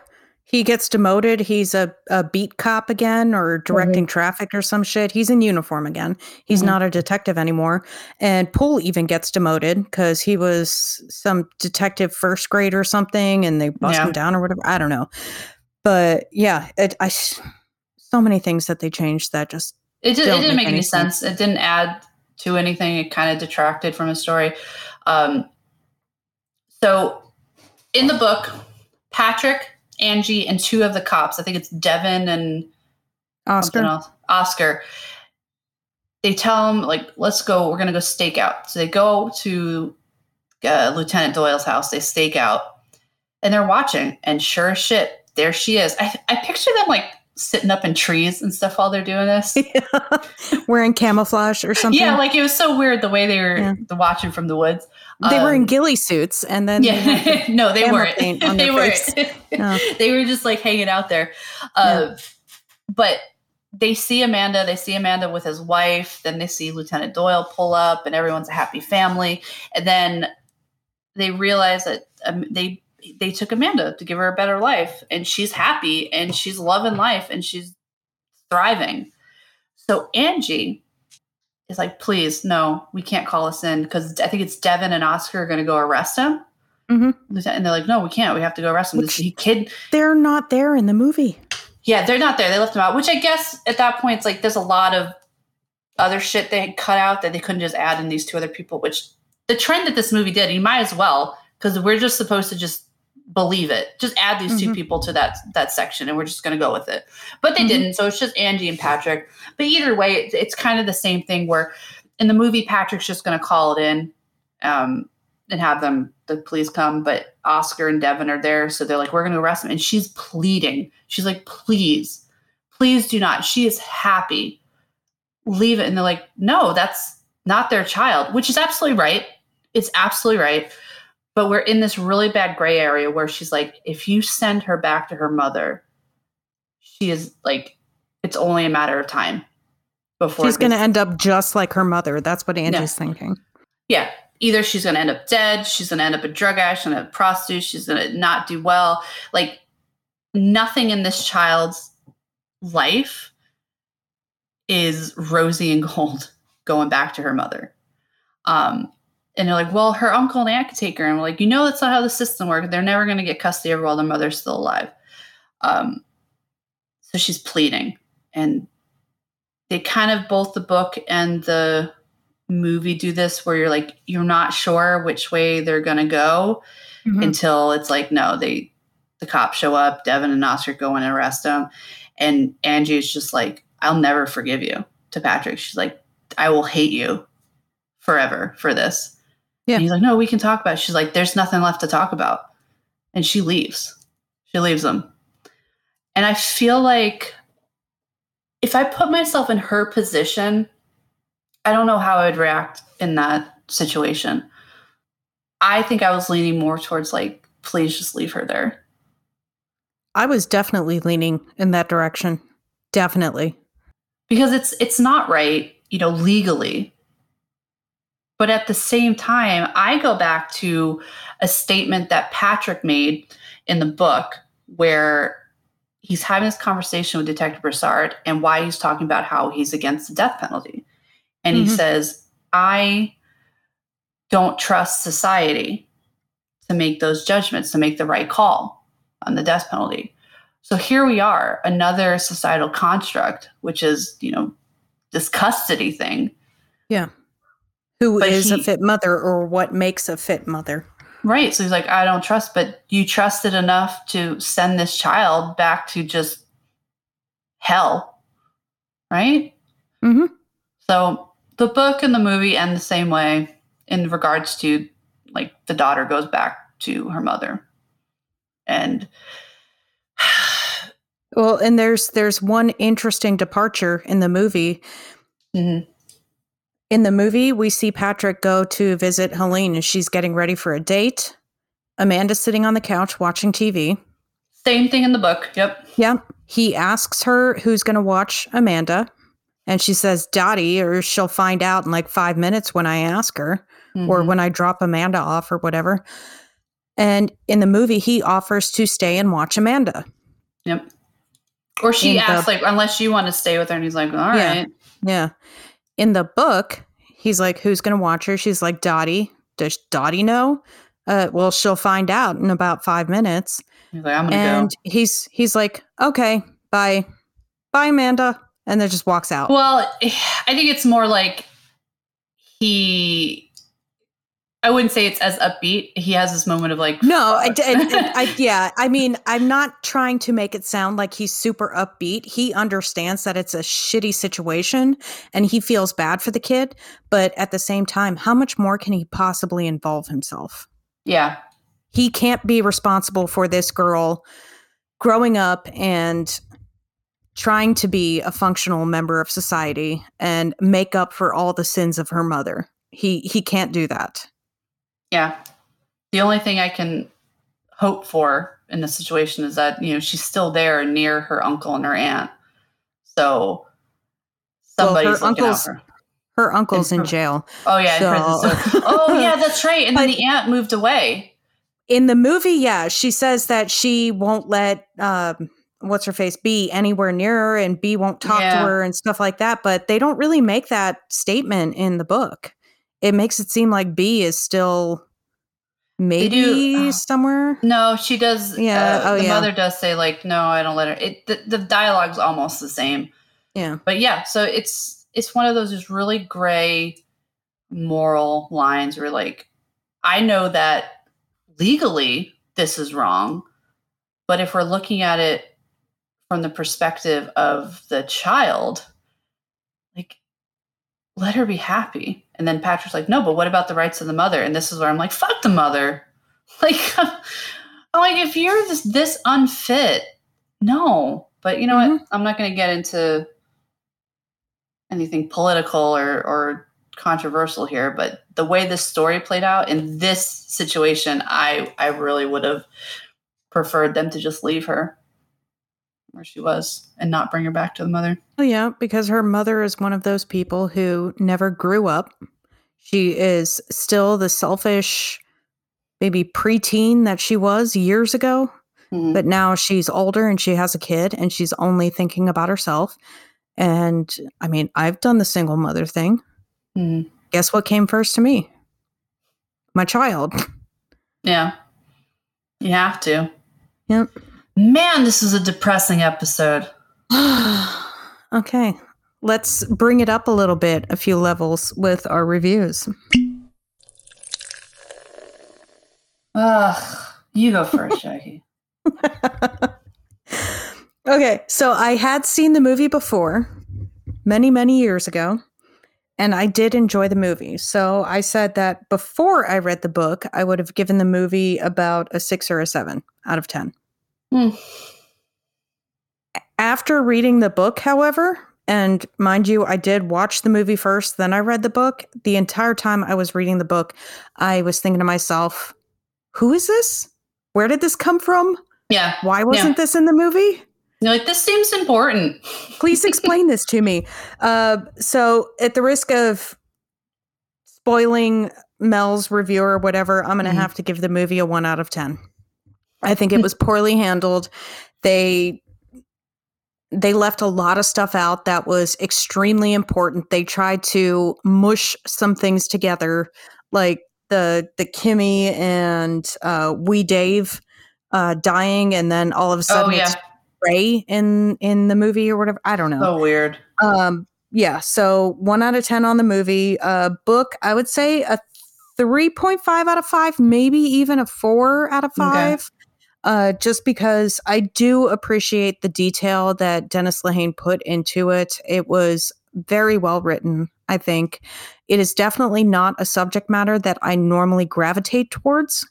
Mm-hmm. But for the podcast, because we decided to do it, I'm kind of with Mel thinking that I kind of feel like I want to go read the other books. Right? Yeah, I think later. Yeah, but I mean, At the same time, though, and that's one thing that's very annoying to me reading series. You get into the later books in the series and they feel the need to reiterate things that happened in the previous books to an annoying degree. I don't really feel like that kind of happened in this book. I didn't really get that feeling. I haven't read the other books, so I'm not sure how annoying he was we might with just it. not know. Yeah, we might be ignorant to what's being retold. But Jackie's absolutely right, because when Jackie and I read series, we binge series. So we're talking like back to back to back to back. Like I just read this book yesterday. I don't need you to tell me what happened in it. But we have to remember that usually there's a year to 2 years between books when they come out. So maybe somebody needs a reminder. Yeah. But I think the author did a very good job with this, and I'm actually trying to force my husband to read this series because I think he would enjoy it. Oh, okay. Yeah. This sounds like it's a good series for sure. I'm going to agree with Jackie. One other thing, sorry, Mel. One other thing is I strongly, strongly, strongly believe that this is kind of a Jack Reacher situation. I think that this book would have made a much better TV series than a movie. Oh, yeah. Yeah. Absolutely. Even if it's just a mini series, like with, and then there were none, because there's just a lot of detail you need to get through. But I agree. I also agree with Jackie's rating. I'm going to give it like a 3.5-ish. I think I'm leaning more to the 3.5 than a 4. And that's just because there is a lot of detail, but there are some parts where there just seemed like there was a lot going on. And maybe because we're reading book 4 out of a series, I just felt a little bit lost on certain things. I don't know if that's the reason. But I followed it. It was engaging. I did enjoy it, but I'm about 3.5. And the movie is a 1 out of 10. It's a dumpster fire. I honestly don't even know if I'd like this movie without reading the book.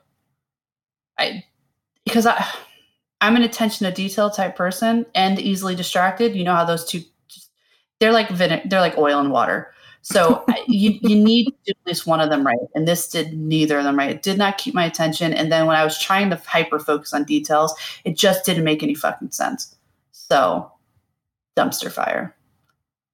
Which brings us into, we read and we watched, so you don't have to DNF. So I think Jackie and I both agree that if this story sounds like something you want to dive into, read it. And maybe definitely read it. Yeah.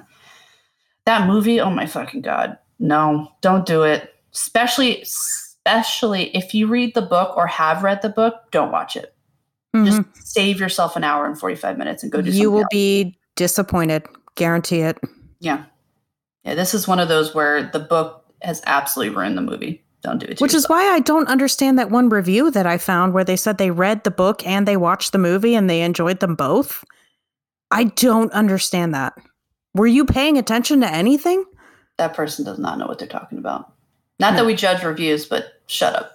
I'm sure you're a lovely person, but you really need to put the phone down and actually pay attention to the movie. Yeah, they actually didn't watch the movie. They just maybe they like Casey Affleck or something. They're like, oh, this is good.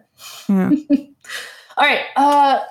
So that's book 2 down in Mystery May, Gone Baby Gone by Dennis Lehane. Good book.